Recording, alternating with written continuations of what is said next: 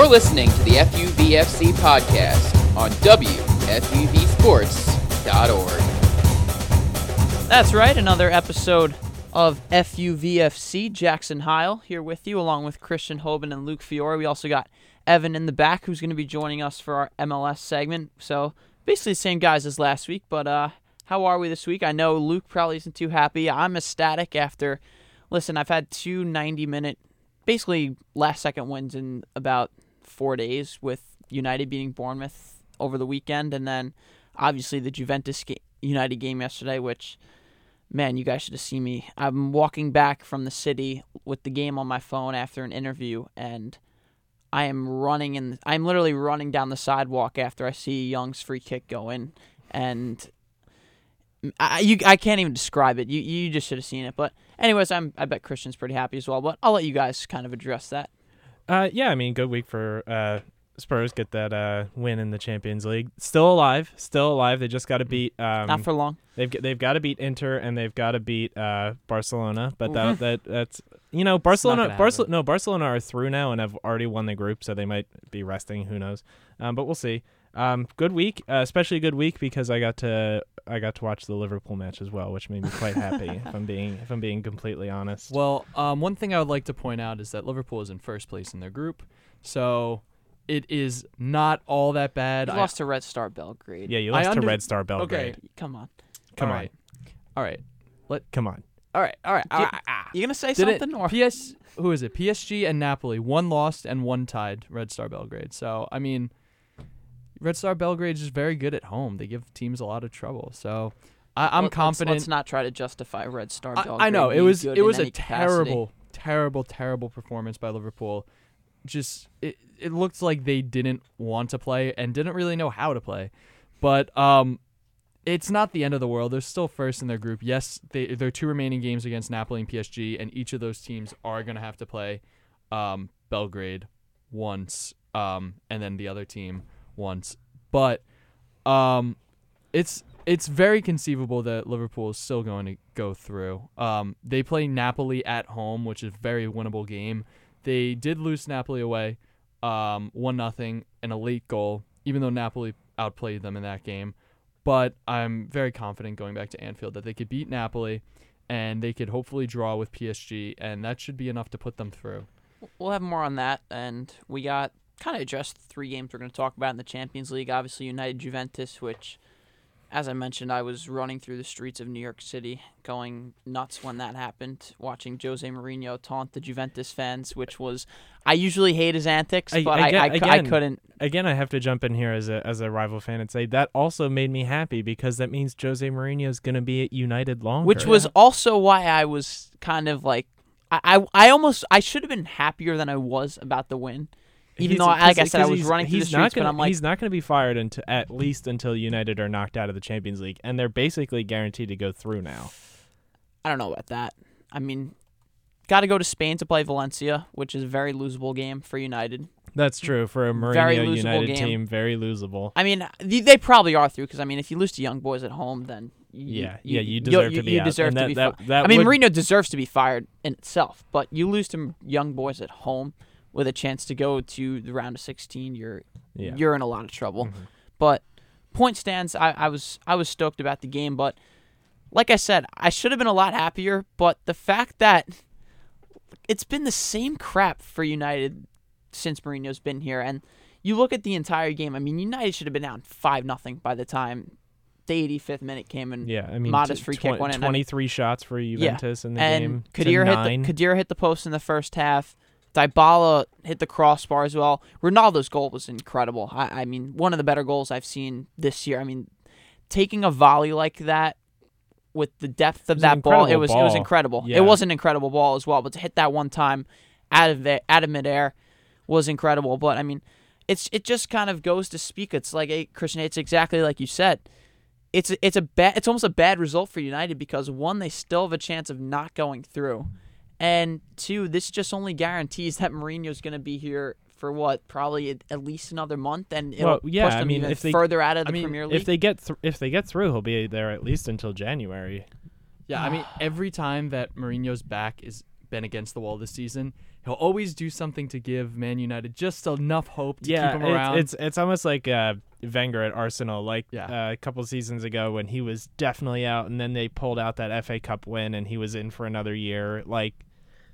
I mean, it's happened so many times this year too. Yeah. I mean, you look at the way they started this week. It happened twice in a week this week. I mean, you look at the first half against Bournemouth. Oh my! Bournemouth was so far the better team. They should have been up 3 or 4-0. Yeah. I mean, De Gea's a god. I can't even say about De Gea is probably the reason that Mourinho has a job still. To be completely honest with you, and Bournemouth dominated the first half. I mean, to give United some credit, they were clearly the better team in the second half and probably deserved the 3 points if you look at the final 45 minutes. But like you said, I mean, Bournemouth were so much better in the first half. Callum Wilson should have had 2, possibly 3 goals to his name by the end of the first 45, and then they somehow come out and pull it off. And then, like we said, against Juventus, they really were clearly the worst team for 80 minutes. I mean, Juventus should have been up 5-0 at least. And again, United somehow come back. They get 2 set pieces. The first one from Mata was incredible. The second one was really a complete fluke that went on. I'm still not even sure who really scored that goal because it's officially in as an own goal for Bonucci. It could have been It it could could have have been anything. Young's goal. It could have been. I don't think it hit Fellaini's head. Pogba was there as well. It might have nicked off him, but regardless, it's just I mean, these flukes keep happening. It happened earlier in the season against Burnley too when they and it's and that's why I don't understand why every team doesn't spend a lot more time on set pieces, because time and time again you see teams. Liverpool does now. But everybody should spend a lot more time. Time and time again you see teams that don't deserve to winning because of set pieces. It happened for England in the World Cup. Kieran Trippier, they did not deserve that game against Croatia, but they were in it because of that Kieran Trippier free kick, that incredible free kick. I mean, not going to say they probably should have won, but I mean, when you're ahead for that long of the game, I mean, right? Or the PSV Spurs game. Spurs had 30 shots. They should not have been losing for the majority of that game, but PSV scored in 70 seconds on a set piece. Yeah, just to go off of that point, I've been reading Soccernomics recently, and really set pieces are what they say are pretty much the epitome of real-life game theory in economics. Not to go too much into economics, but don't bore us to death here. In baseball, they say that... You're speaking my language. I mean, in analytics in baseball, everything is, it's either a hit or not a hit. It's it's very binary. In soccer, they say that the set pieces are pretty much as close as you can get to, concrete statistics and analytics that they have in baseball. So that's why teams are starting to spend more time analyzing those and, the outcomes of the quote-unquote players of the game for the game theory. But yeah, it's really interesting, and I think it's something that's going to be more popular in soccer. And honestly, under Mourinho, I have been pretty upset with what United have done in terms of set pieces because honestly, before the last 2 years, it's almost been they've been giving free kicks to Rashford by default, and he's one of the worst free kick takers in the Premier League, in my opinion. I mean, it's the same thing that bothers me with Spurs. Christian Eriksen is a great free kick taker, but he's not a great corner taker, and there's a difference. And Rashford takes every corner. Christian Eriksen takes every corner, and he hits the first. Christian Eriksen hits the first. My exact question. He hits the first man every time. Meanwhile, Kieran Trippier was taking corners for England, and they were doing fantastic. Kieran Trippier is on the pitch for Spurs. Why doesn't he take those corners? Because Pochettino doesn't care. That's my main point. It seems like it just happens by default. Yeah. You give the set piece and you give the corners to your best player. Yeah. Which shouldn't be happening. I mean, you look, it's literally the reason United are going to be possibly going through in the Champions League because they put Mata on a free kick. He buried it. And then Ashley Young has been great on free kicks since he's been at United. He's obviously not a great player like he was. But again, he's been great on free kicks, puts in a great ball, and you get 3 points. Yeah, I mean, you remember Hodgson at the 2016 Euros putting Harry Kane on corners. It's just some managers just don't care. Yeah, that boggles my mind. Harry Kane should be in the box. But, I mean, Liverpool has Milner taking penalties and usually Alexander-Arnold taking free kicks, at least from the right side. So hopefully the analytics are starting to catch up to the rest of soccer and people are starting to at least care a little bit more and taking. But Anyway, that was my little tangent. By the way, Jackson wanted to know what I was going to have a little tangent rant You about. always have a few. Yeah. You always have a few at least in every show about like some random stuff. Oh, I just thought of another one. Let's go for it. Okay, so I'm going to hop topics here to VAR. Oh, Raheem Sterling. Oh my God. Yeah, wait. How do we not talk about that? Raheem Sterling gets tripped by the turf. Oh my God. There's not a player near him, and Oh. he just points to the spot. How long does to take 5 seconds? Put your hand to the ear and have the video official go, "No, that's very obviously not a penalty. Nobody it's funny touched because it." I remember Especially you 'cause it's Man last year. City. You were complaining about how VAR stunk or something against Tottenham. No, Am right? I remembering? I'm remembering no, that it was, correctly. yeah, right? it was because it was taking so long because they would have a whole conversation because they would look at a million different angles to show you what was very clear from one angle, when you can just look at the Raheem Sterling play and go, put your hand to your ear for 10 seconds and go, well, very clearly not a penalty, so we're gonna wave that off. Yeah, and just to hop off of that again, bringing back to baseball, they had a lot of trouble with the replay for the first couple of years, and then they implemented a rule that said the umpires had to make a decision within a set amount of time. Yeah, So I think that could be easily applicable to soccer. and there's the logic that if it takes you that long to make a decision You on can't something, change it. then you can't overturn it. Yep. There's clearly not enough clear evidence to overturn it, which is But the it- clear like and you said, obvious error. if it's as so obvious as what happened with Sterling, Yeah, this that's week, easy. It should take 5 It seconds. should take 5 seconds. I thought it was great in the World Cup. Yeah. personally. Yeah, I thought it was really good It in did the its World Cup. job. They were efficient in how they used it.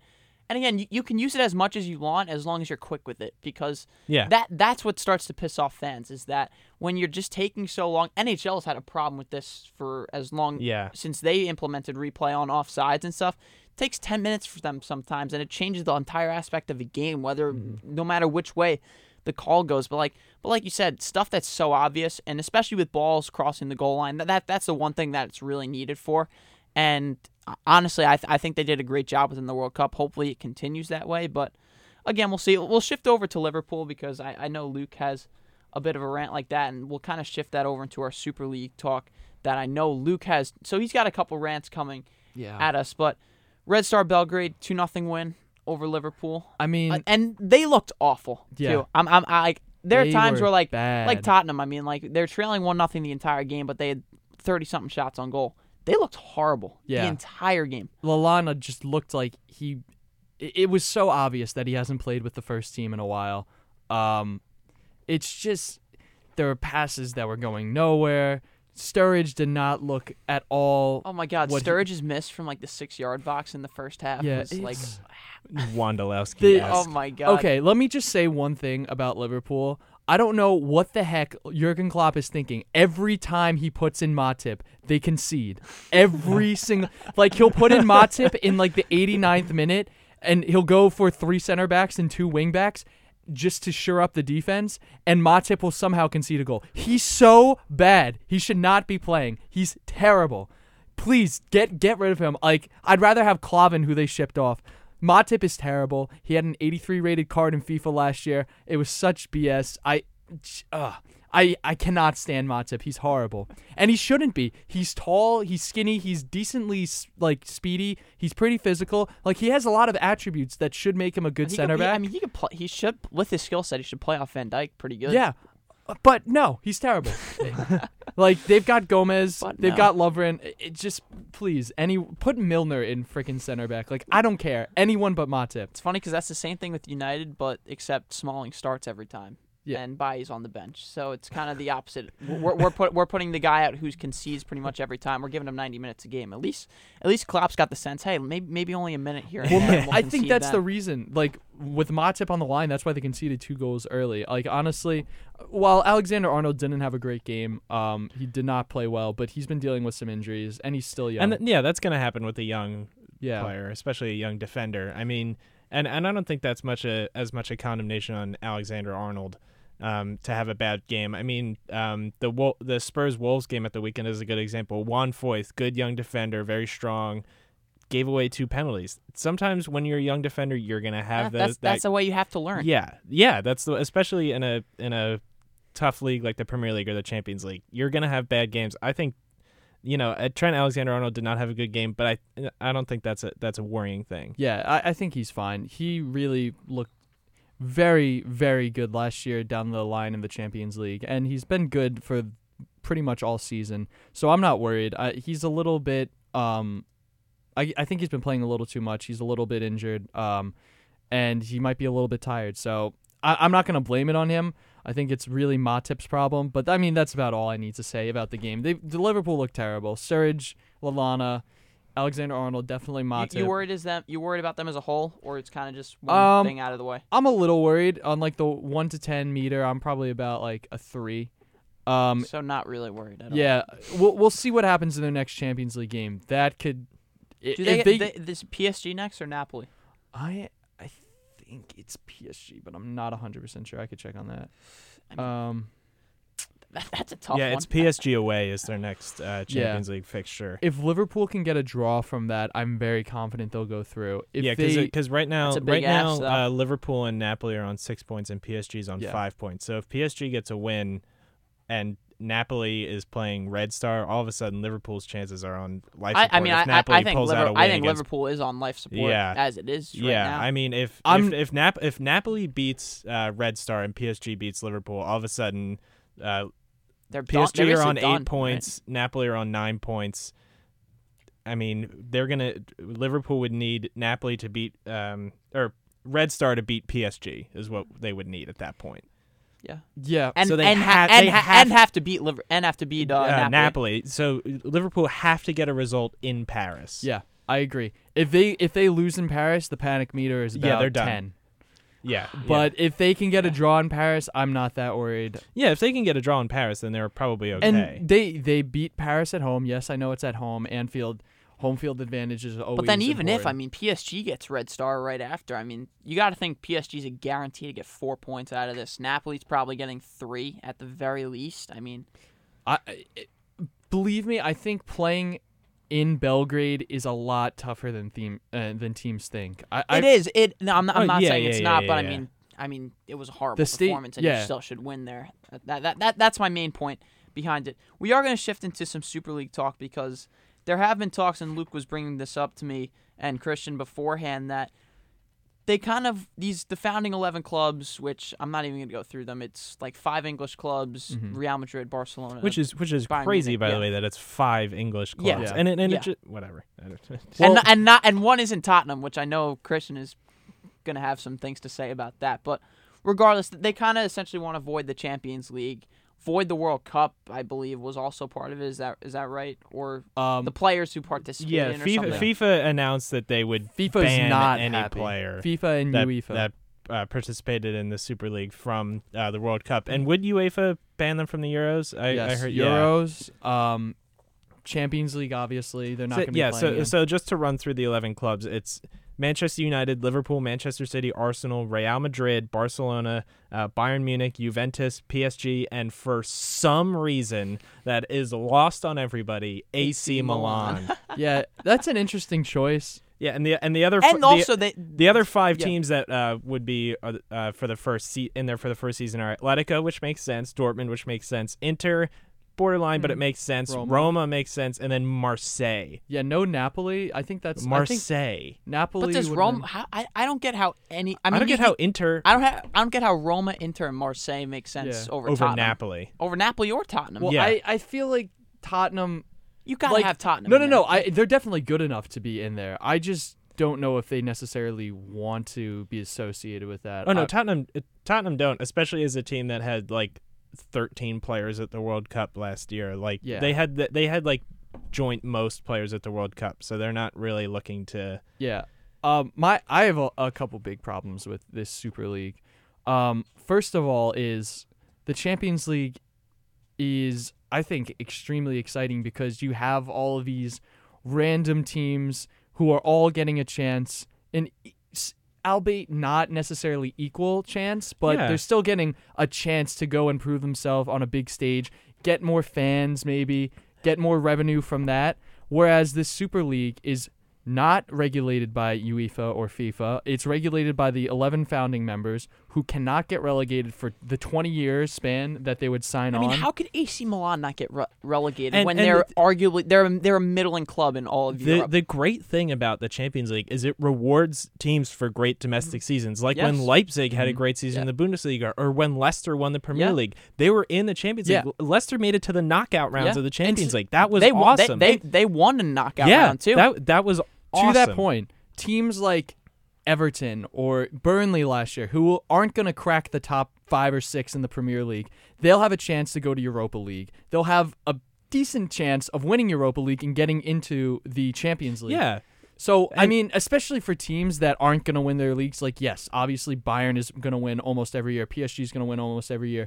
The top 5 or 6 in the Premier League. Yeah, and especially for the Premier League, because it does have 6 teams that can make the Champions League every year with the top 6. When Teams you like have a team Valencia. in Europa League, when you have 2 teams in Europa League, Chelsea, who are playing out of their minds this season, the only undefeated team in Europe in all competitions. And Juventus. Not Juventus Yeah, anymore. Not yeah. Juventus. Chelsea are the only undefeated team in Who Europe beat them across again? all competitions. Manchester United. Thank you. So Chelsea and Arsenal, who are playing great soccer this season, have a chance to get back into the Champions League, even if they finish outside the top 4. And that's what I don't understand about why the Premier League teams would do this. And then another thing is, I understand why they're going to do this. It's because of the money.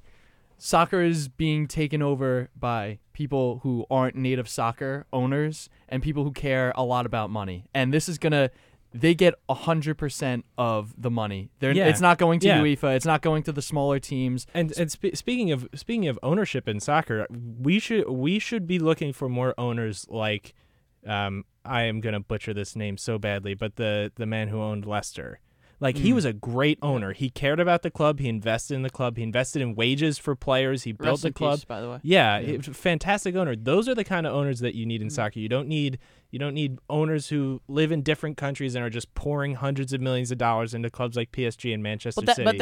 I'll take those guys over some of these owners of smaller clubs like Monaco, who have all the money in the world and should be putting the money in. I agree with your sentiment, but Even Arsenal, to again, that but extent. back to the Champions League thing. But like, Arsenal.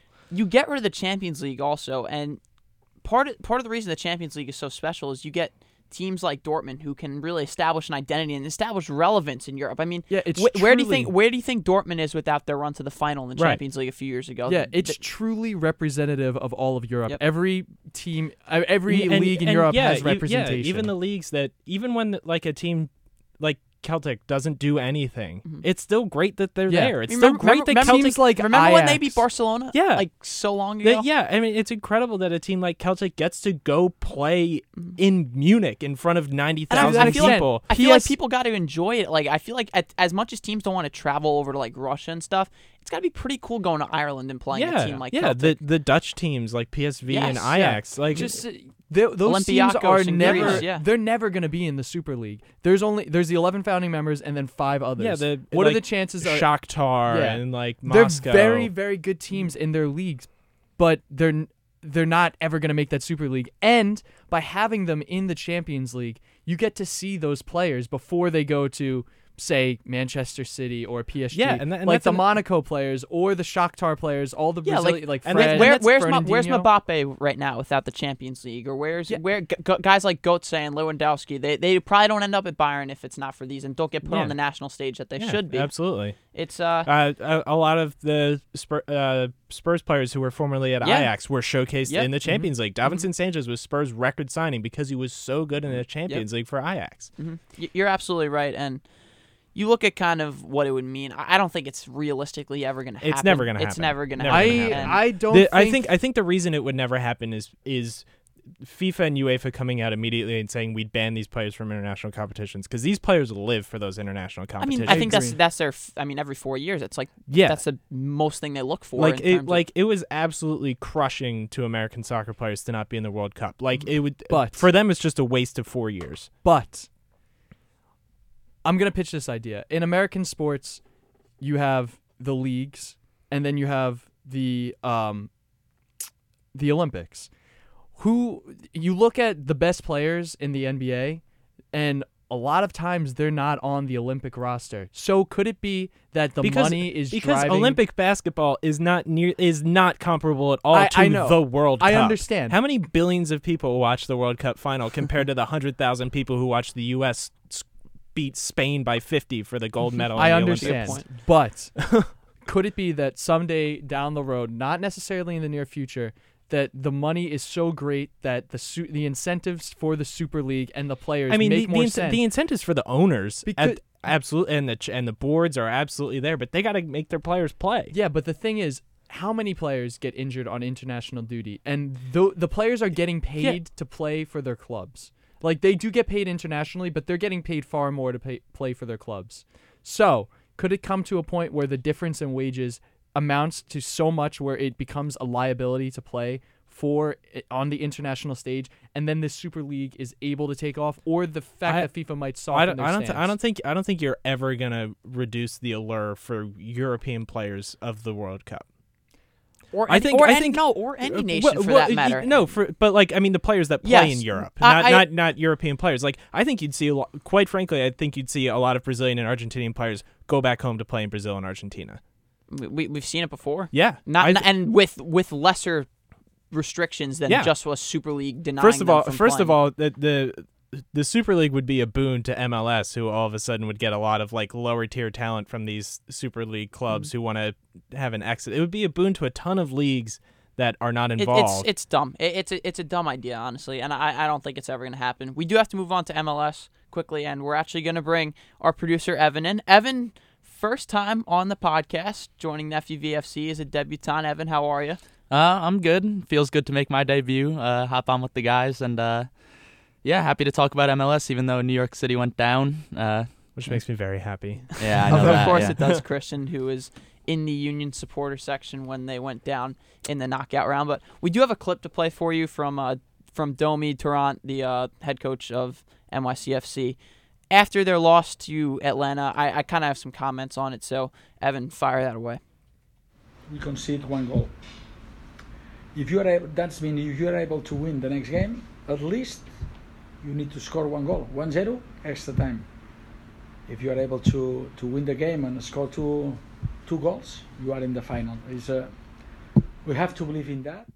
So he's basically the question was basically like how are you supposed to believe in your team after basically the performance they put up against Atlanta, and he's kind of just trying to say, and I know it's a press conference, so he's not gonna give the best answers in the world, but honestly, I'm not sure how you have any faith after that performance against Atlanta, because they didn't even put a shot on target the entire game. And I know Dome mentioned the River plot, which I know Evan was talking to me about in the pregame about how they came back from down 1-0 in the first leg at home.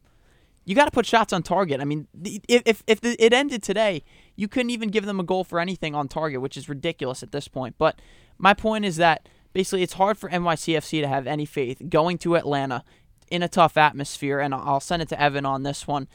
How do you have any faith if you're NYCFC right now? Because they were a disaster against Atlanta. They dominated them in their attacking third, and really, honestly, it should have been more than 1-0. It should have been 2 or 3-0, and I guess that may be the only thing you have to hold on to at this point, but NYCFC are in a lot of trouble, and I don't see really a scenario in which they can come out of this. Yeah, I mean, it's just hard to have any faith, honestly, because, I mean, Dome Tarrant was just completely outclassed by Tata Martino in that, just tactically. I mean, they're outclassed, like, in the middle of the field mostly, because, I mean, Atlanta had 3 guys in the middle of the field while NYCFC really only had 2, which is where they do most of their damage in the first place. I mean, Maxi Morales had no room to work with. He was working on the wings, which he's not good at, and honestly, going forward, it's just hard to see NYCFC getting a good result in the next game, especially since they're moving to that bigger pitch in Atlanta, and they're going to need to change tactically so much, and I just don't know if Dome has that in him. I will say it will give Morales a little more space to kind of operate, because he was clogged the entire game, and that'll open things up and allow some lanes for Villa. But again, just it also opens up a lot of options for Atlanta as well. I mean, obviously Josef Martinez is Josef Martinez, and he's the best player in the league this year, but you open up outlets for him, I mean, it's going to be a lot of trouble. And like we said, me and Christian, I think, were particularly concerned about NYCFC's back four. They were a disaster against Atlanta, and I think it's only going to get worse going forward. I mean, and then you get Almiron coming back, and he's Yep. going to be completely healthy, play the whole game, whereas he only played 45 minutes and then had, I think it was Villalba come on, who, Yep. I mean, he was stunk, but other than that, yeah, it's tough to see NYC pulling out with anything here. Especially going to Atlanta. That stadium is like no other. It's going to really. be packed. There's going to Oh, be yeah. 70,000 people there. It's just it's an unreal atmosphere to ask, and it's like going to Old Trafford or Not anymore. even Anfield. I mean, yeah, or Stamford, like one of the famous soccer no, stadiums. I know what you mean. Yeah, It's I a mean, really it's tough inti- place it's to play. intimidating. Absolutely enormous, and those fans are by far the best fans in the MLS. And the way Atlanta have been playing at home all season, you have to kind of already assume that they're gonna score at home. yeah, Yeah, with the NYCFC back four playing the way it has recently, coming home, that home crowd, a healthy Almiron, you have to assume Atlanta are going to score. So now you're in a place where you, as NYCFC, you need to score 2 goals. I mean, can you see Atlanta just coming out of the gates and just being aggressive off the bat? Yeah, absolutely. I, I think could see that's what that they too. gotta Yeah. do. And that's You might as well put yeah. your foot on the Yeah. gas, step Yeah. on the throat while you can. I mean, Absolutely. if Atlanta get a goal in like the first 15-20 minutes, it's over. Yeah, I think it's over already. I mean, I think it's I over think already, you guys but, like, do as well. I I think do. there's I a- see where you're coming from, though. Less than a 5% chance that NYCFC comes out of this. Yeah, but I think any hope is crushed if Atlanta score in the first half. Red Bulls also go down 1-0 to Yeah, Columbus. the Red Bulls went down 1-0, and I hate that I'm about to say this sentence, but in defense of the Red Bulls, Wow. Mm. Words I It's- never thought I'd be hearing from when Christian. on the road, and Giassi Zardes scores, one of the best players in MLS, one of the best scorers in MLS, that's gonna happen. Like it's gonna happen. They should have had better chances. They should have scored, but when you're coming home, you can afford that a little bit more than NYCFC losing at home. I am a bit concerned with the lack of quality they had, though. I'm in terms of chances. I'm concerned with the lack of quality in the chances, but it's a more forgivable result than Especially the when you're on the NYCFC road result. too. Yeah, and on the road. Columbus is a tough place Yeah. to play, given everything. And without Giassi Zardes, I mean, it's probably just a boring 0-0 result, and that's like it's not great for Red Bulls, but it's fine. Yeah, And it's to be you can live with that. fine. To be fair to them, they did have that chance at the end that Stefan Yeah. made that incredible Yeah, save. you're- It you're should right. be awesome. 1-1. I love Zach Steffen. Yeah, He needs to be He the is the U.S. starting men's keeper, right? national team Or is it keeper. Hamid? he's goalkeeper of the year. Yeah, he needs to be the keeper for I the think U.S. men's Stefan national and team. Hamid are like kind of Stefan is both- so much better than Yeah, Hamid. I agree. But yeah, I'm not too concerned for the Red Bulls. They are coming home. As long as they don't concede at home and they score a goal, they'll go into extra time. I think they will. I think they'll come out on top. So I'm not necessarily too worried. It is going to be. It's not an easy game. Columbus is a good team, as you saw in the last game, but the Red Bulls are going to be home. It takes away from the crowd advantage in Columbus because those fans are also one of the best fans of the MLS. They're fighting literally to save their franchise from moving. Yeah.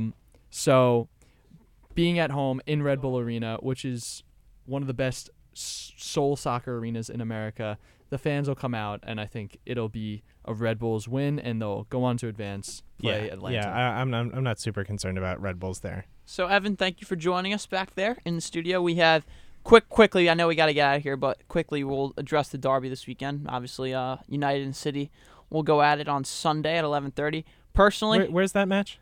I want to say it's at the Etihad. I could be I'll look it could up. be wrong about that, but I think it's going to be a disaster for United. I think they've kind of This could be very they've skipped Yeah, along it's too at long, the Etihad. and like I said against Juventus. I mean, And now they're coming in to play a team that scored 12 goals in Yeah. their last 2 games. yeah, and 12 goals in a the team, last 2 games. a team like I said that buries chances, and Yeah, unlike Juventus, City will beat you at Yeah. every chance yes, they get. They're and so clinical. United have had trouble against Bournemouth. They've had tons of Yeah. trouble against Juventus. Yeah. I don't see this They getting tied going their way. Wolves. I mean, Emmanuel, 4-1 is my official I prediction. would say if they're somehow able to pull this out, 9 points out of 9 against City, Juventus, and Bournemouth on the road, in all 3, Yeah, I don't think there is. I got to any give chance. Mourinho Yeah, there's some no credit chance, there. though. It's not going to happen. but Actually, going back to last year, Man U did stop Man City from winning. best game of the year. Yeah, they were down 2-0 and 2-0 came at back. half. They were a disaster in the first half, and then I mean, that's very Mourinho. Everything he's done all Pogba season. became a monster in the second half. So Yeah, it has been done. City are playing angry right now. Yeah. Yeah. No, I don't think they're going to win. I think it could be a disaster. Yeah. But anyways, from Evan in the back, Luke Fiore, Christian Hoban, I'm Jackson Isle. Another episode of FUVFC.